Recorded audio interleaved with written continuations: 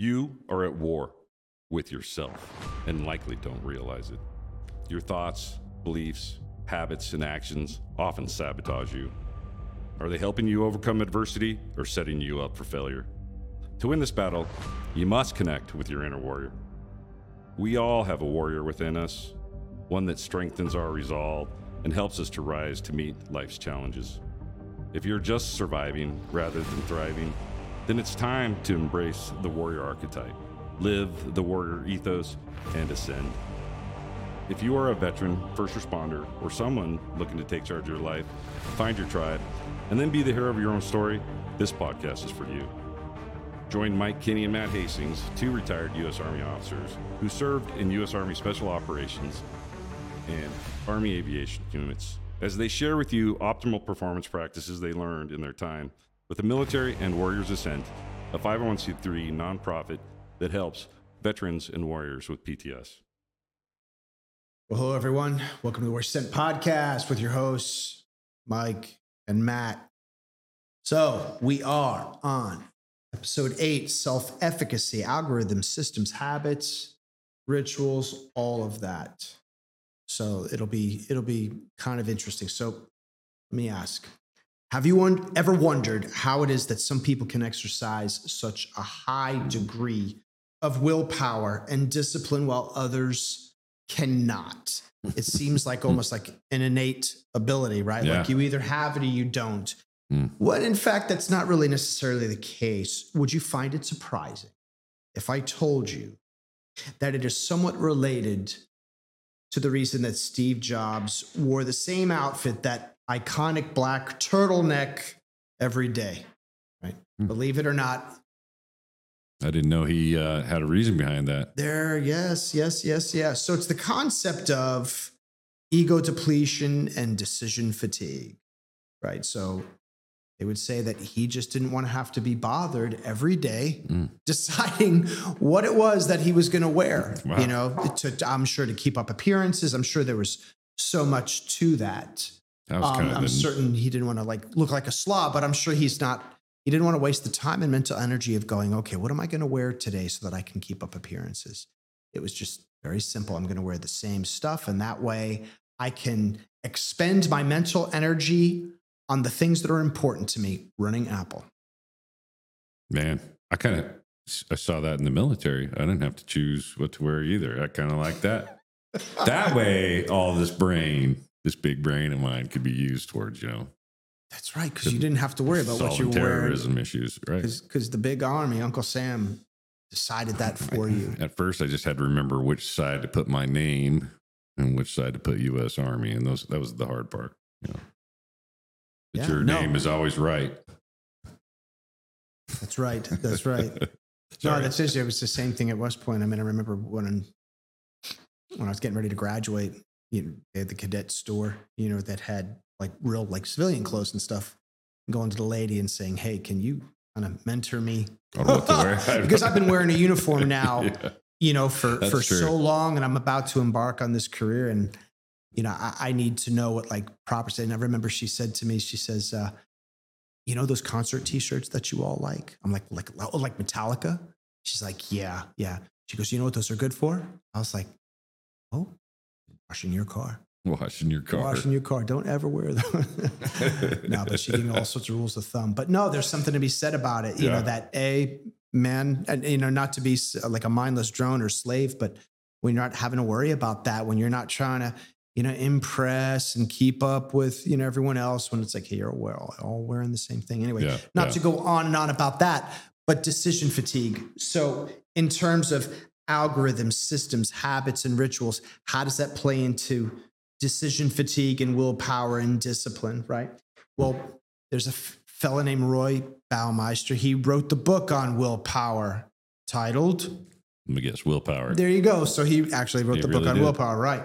And in that, and I mean, I read this thing way back, but in essence, what I remember of it is this notion that willpower is almost like a muscle, right? You can deplete it. It's not the case that you either have it or that you don't, or that some people are born with just inexhaustible levels of willpower. That's not the case at all. And what they've come to find is that people that seem to have a high degree of discipline and willpower have actually created systems and processes and rituals. They've set the conditions for that, such that in the case of Steve Jobs, they're not exhausting their store of willpower on stupid things like, what am I going to wear today?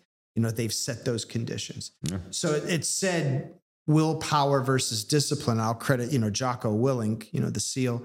Yeah. He goes on to say that if you're depending on willpower and motivation, right? Motivation, like, well, hey, let me tap into my motivation to work out. Your motivation will fail you because we'll say your motivation is, we'll say, somewhat loosely tied to that willpower, right? Whereas if you've got that discipline, you've got those rituals, those algorithms, those systems that you're like, this is just what I do. Whether I want to or not, I've made the commitment. I will follow the algorithm. I will follow the ritual and the system, and I will do that. That is a much better way of assuring that you're going to do what needs to be done. And that's what the power of the algorithms, systems. And those people seem like superhumans, but there is tools and trade craft to get there. Right. So. You get the Gogginses of the world, no, clearly, I mean, there's some people with the spark, and we talked about this, earlier today. There's a point at which you've got those incremental wins where you're chalking up those successes and you're proving to yourself in your mind. And there's definitely a mental component to that no, I can honor the commitments to myself, right? And I've shown myself that I can live up to that and I can achieve certain things. And that is truly the self-efficacy that we spoke of. But then there's a point at which, you get to the point where you've just done it for so long that it transcends just the ritual. Right. It transcends the whole sense of self-efficacy. It becomes like your self-image and identity. Yeah. It becomes this notion of, no, this is what I do.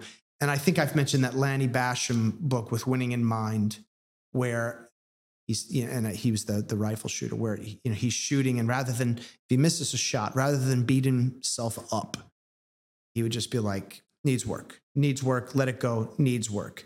But then when he hit the bull, right, then he's like, that's not like, oh, thank God. No, that's like me. That's what he would say. That's like me. It's just reinforcing that, nope, that's what I do. I shoot bullseyes all day long, right? And if he misses, oops, needs work. That's pretty cool. That's the difference. Mind trick, or good way to talk to yourself. Mm-hmm. So setting the conditions for success, right? So why have a system or ritual, right? Ego depletion, right? And decision fatigue. That's why. Because if you look at willpower as a muscle, right, it's something that can be depleted. It's those systems, those rituals that safeguard against that, by and large. And you're always, you don't have an inexhaustible source of that. But getting back to decision fatigue, when you make it an option, should I or shouldn't I? There it is, then you're like, all right, yes, no. And it just wears on you versus, nope, that's what I do. And we talked about the PT ritual.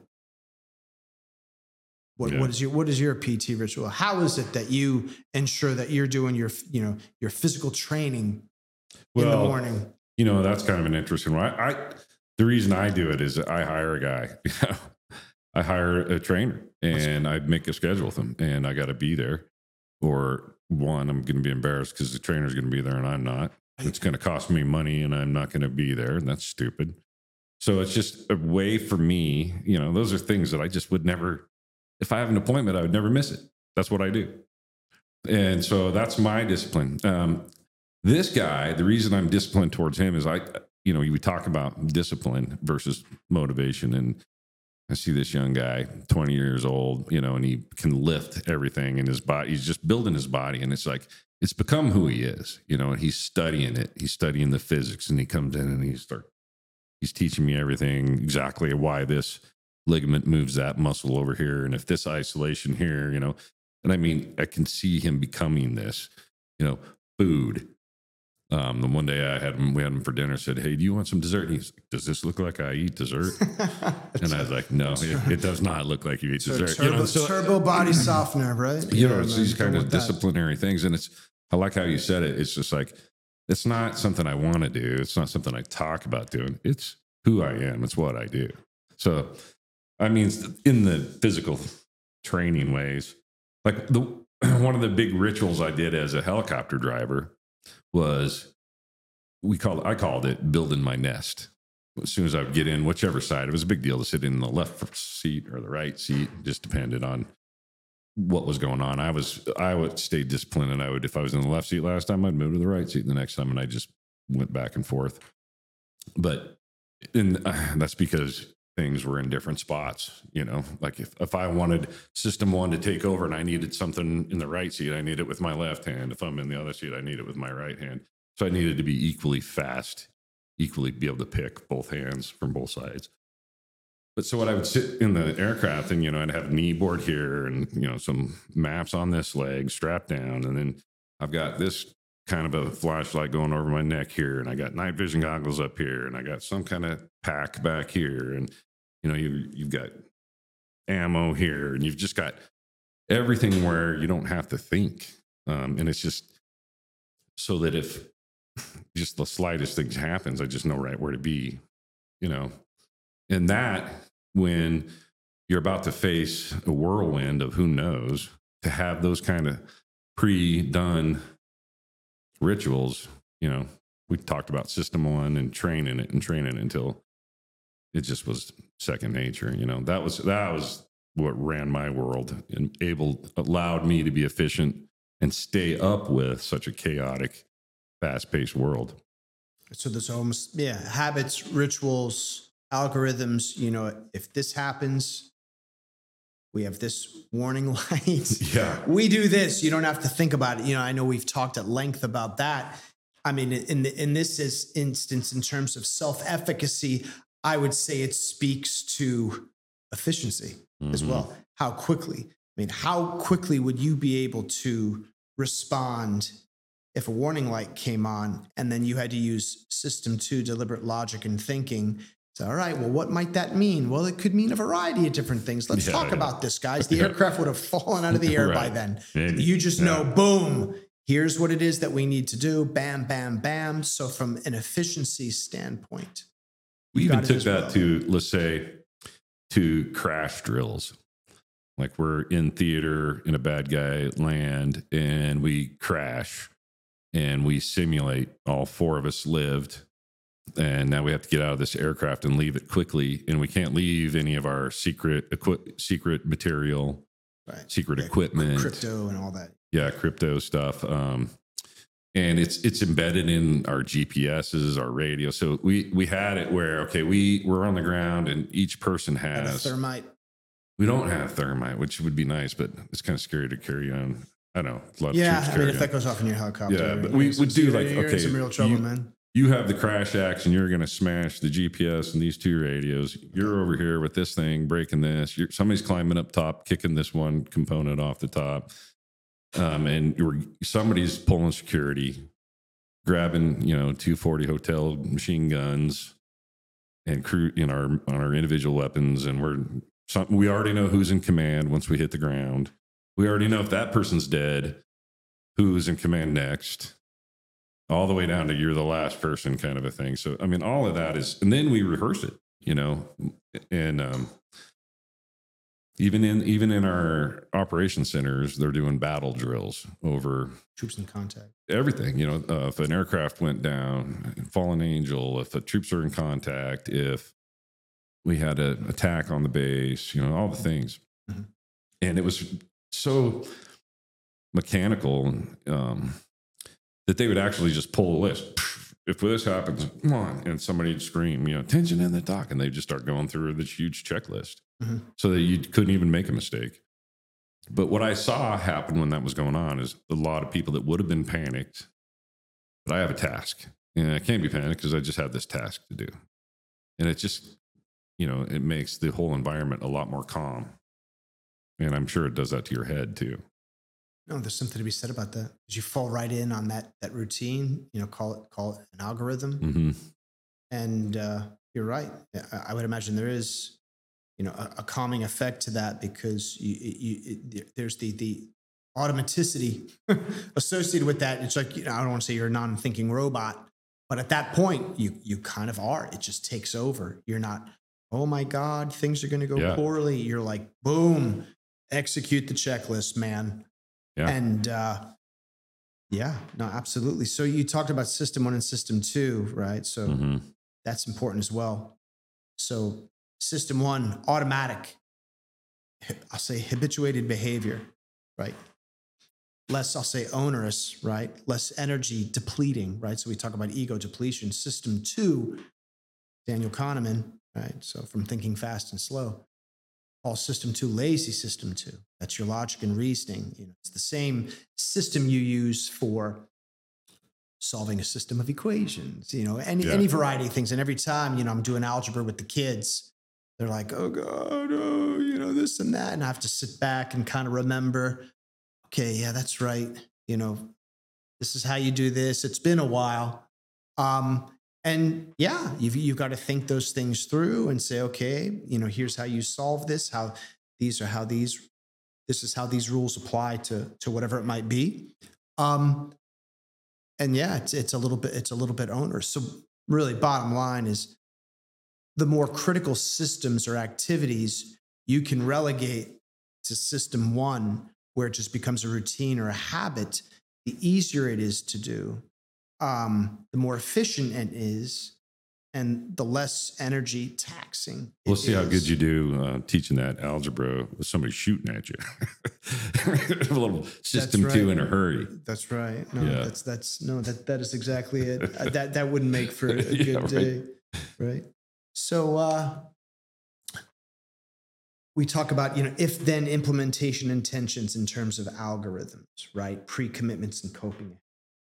So that, I'll say, relates to cognitive behavioral therapy, dialectical behavior therapy. And I want to say if-then implementation intention, if I'm not mistaken, is Gabriel. I'll say the power of that is making those pre-commitments almost, I'll say almost system 1, if-then, we'll use if-then Boolean logic, right? If this happens, then I'm going to do this, right? So Steve Jobs, if or when I wake up, then I'm going to put on a black turtleneck. Bam, that's it. It's done. He doesn't wake up and go, okay, if I wake up, well, then I've got about 1,000 different things I can do. This is the same thing. And much like the examples that you use, if this red indicator light for engine 1 comes on, this is what I'm going to do. Not, oh my God, I've got a myriad of courses of action and remedial actions that I could take. Let me synthesize too much. Right. Too much, especially as you pointed out, under duress, where you're thinking logic. System 2, when faced with a situation like that, you're not going to make prudent decisions. It's too stressful. Yeah, you fall back on that. That automatic, that automaticity, that habituated behaviors that you're like, holy cow, this is just what I do in these circumstances. And I'll say to a lesser degree, if in the cognitive behavioral and dialectical behavior therapy context, when they say coping ahead, what they're getting at is when you are recurringly finding yourself in stressful situations, usually individuals, people that trigger you, piss you off, or situations at work, rather than same thing, I'm faced with this and you just fly off the handle, or how do I handle this? If you go in with a pre-commitment or you cope ahead in anticipation of, you're far more likely to have a better outcome. So in terms of self-efficacy, how effectively you handle a situation like that, when you can already preordain, this is what I'm going to do in this situation, you're going to execute much better, which gets back to what we were saying is when you set the conditions for success well ahead of time, that's the better option for you, rather than it be discovery learning again and again and again. So that's real important as well. So that's where we mean whether it's an algorithm, a habit, a ritual, in certain circumstances. And then there are ones where we'll talk about, what your day looks like, your wake up ritual, your shutdown ritual, your bedtime ritual, sleep rituals, and things like that, so that you can really begin to carve out your day. So that's what I'll say, a masterpiece day. I had a good example of what happened this weekend. I was luckily invited to a baby shower, and I happily went. I'm just going to say that. You happily went. Happily went. Sweet. But as we opened the door to this place, there was a lot of people, and I knew none of them. None of them. I knew the one person the reason I was there. And I thought, wow, there's a lot of people in this crowded room. And so I found the back wall, planted my back to it, which is what I do when I find myself in those situations. I'm usually pretty good, but sometimes I have to view the room for a while, maybe breathe for a minute and kind of get things under control before I feel all right in a room like that. And as I was standing there, this guy sitting next to me. And then we started thinking, it's like, this guy was doing the same thing I was doing. And I'm like, hey, man, how you doing? Are you scoping the room out, putting your head? He's like, yeah, I'm sorry, man, I'm a veteran. And I was like, so we started talking, and it was hilarious. We were both doing, and so he goes, I call this coping ahead. He told me that. And I was like, well, that's awesome. Like talk to me about it. And he goes, well, I just knew that this room was going to be full of people that I probably didn't know. So I was just going to find a wall in the back where I could see everyone. I was like, and then I feel good.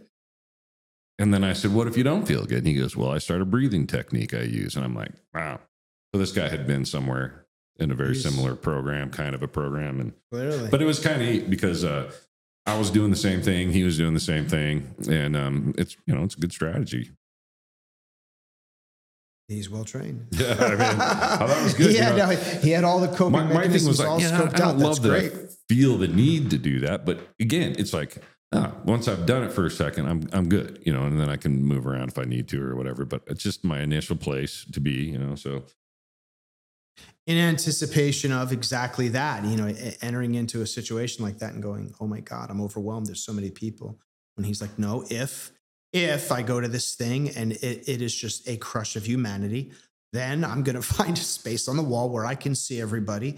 And if that's not sufficient, I'm going to do breathing and I'll be good to go. And that's perfect. That is coping ahead or pre-commitments or all of that. That's a great law enforcement officer that had been to West Coast, place that they had gone to. I don't know. So pretty cool, that it's a strategy that's effective for, it could have been a school teacher. It could have been anybody that could have used that technique. Yeah, that's good. So I'll borrow a term from my friend Brian Johnson, who runs Optimize and Heroic, masterpiece day. So architecting your day, what does that look like, right? Whether it's daily battle rhythm, as we say in the military, or what have you. But he'll talk about AM and PM bookends. So what does the AM look like for you? What are the rituals, the wake up ritual? PM bookend, when you shut down, what does that look like? What are the rituals that you have so you start your day well, you end your day well? And again, the intent there being is not to be a mindless automaton, right? Mm-hmm. But to have certain rituals, certain habits, certain systems that start the day off on the right foot, that it's not accidental or incidental. And that's the other thing I think people believe is, well, some people are just positive. Some people are just effective. Some people just have great energy. It's this innate ability. They just have it. We all know people that, they've got certain innate abilities. But by and large, what we're trying to get across is a lot of it is created. It's crafted by the systems that people employ. Right? Whether it's intention, attention, and attitude, right? Going into any situation and then having that ritual, like, hey, what is the attitude? I think Oprah, you're responsible for the energy you bring into this room or this situation. Being mindful of that, not just reactive, but I'm going to be positive. I'm going to be energetic. I'm going to be thoughtful. I'm going to be a good listener. Right. But having, that ritual or that habit wherein before I enter a threshold or a room, I'm going to go into every situation having in my mind determined what I'm going to do. I think that's important. So, morning rituals. Wake up in the morning. Some people will say that you should be able to script it. I mean, for certainly not every hour of your day, but the rituals that are important to you, the real stage setters, setting the conditions for a good day. So I could say, get up, 6 o'clock, go for a walk, bam, drink my tea. I make tea, bam, green tea usually, boom, come back, meditate 10 minutes out on the deck, boom. After that, I make my coffee with my MCT oil or whatever, boom. After that, interact with the kids. After that, take the kids to school, work out, stretch, do whatever it is. That's pretty much it every day. At night, hey, shutdown complete. No social media beyond a certain time, no blue screens, blue lights, all of that. Work systems, priorities, right? Put them on the calendars. We've mentioned in a previous episode, so that's important. Time blocking, right? To be effective. Same thing. It's like if something's important, if I have a certain objective, to just say, all right, yeah, I'll get to it. No, you got to put a block of time on the calendar. Yep. As a technique, Pomodoro, I believe in Italian, it means tomato. And the reason that's a thing is there was the guy that invented the Pomodoro technique. His timer was like a tomato. It was in the shape of a tomato or something crazy. Regardless, what that's about is saying, hey, for the next 20, 30, 50 minutes, I'm going to commit to this. No distractions. Yeah. Once it's done, I'm going to go and take a 10-minute break. But having those discrete time blocks and a commitment with no distractions is a powerful technique. Yeah, very powerful.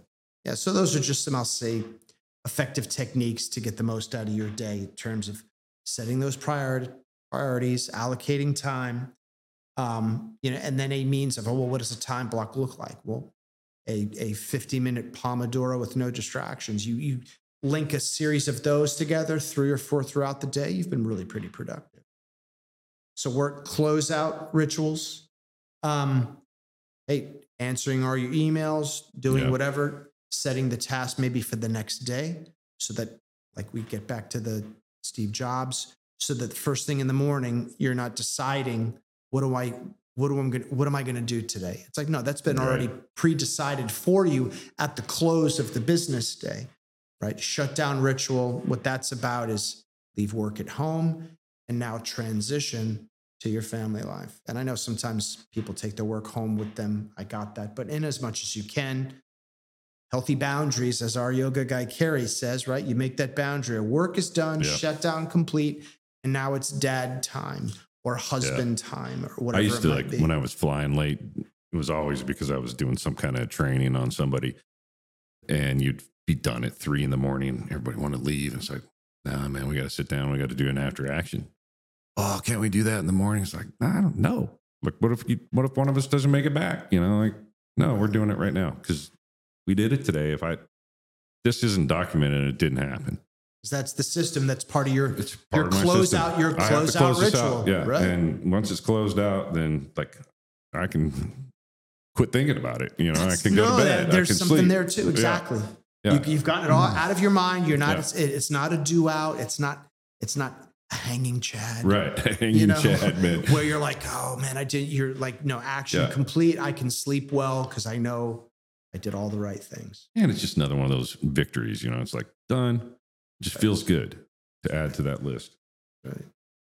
Now, so, in closing, right, as we've mentioned, right, algorithms, systems, habits, rituals, system 1, the more automatic you can make it, the better. I'll say implement more of those if you want to streamline your effectiveness, right?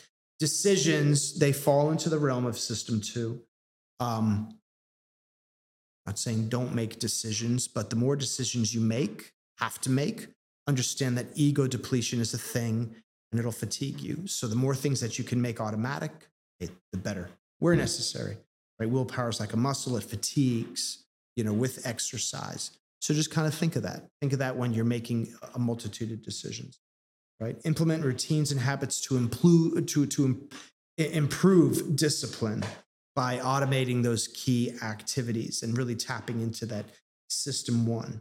right? So that could be wake up, exercise, a variety of things. Rituals are a good way to set the conditions for success, as we've said. So in terms of self-efficacy, I'm going to say that's the easy button because it's not easy. No, nothing's easy. Nothing's easy, right? As Closeout says, right? But it's better when you can control, when you know you're in control of the things you can control. Control the control. And you can't control the things you can't control. And understanding that that's going to happen and plan around that. I mean, it's equanimity. It's like control what you can, accept the things that you can't, and then have the wisdom to know the difference between them. Yeah. All right, my brother. All right, another good one. Thanks a lot. Out. Hi, Matt Hastings here, sending a thank you for watching this episode of the Warriors Ascent podcast. You know, we strive to build a community of warriors made up of our nation's veterans and first responders. And to reach as many of those in need as possible, we need your help. Please just smash that like button and comment or share our content. Warriors Ascent is a Kansas City-based nonprofit that aids veterans and first responders with PTS. I went through this effective program and want those that are struggling to find what I found. Check us out on our website at warriorsascent.org.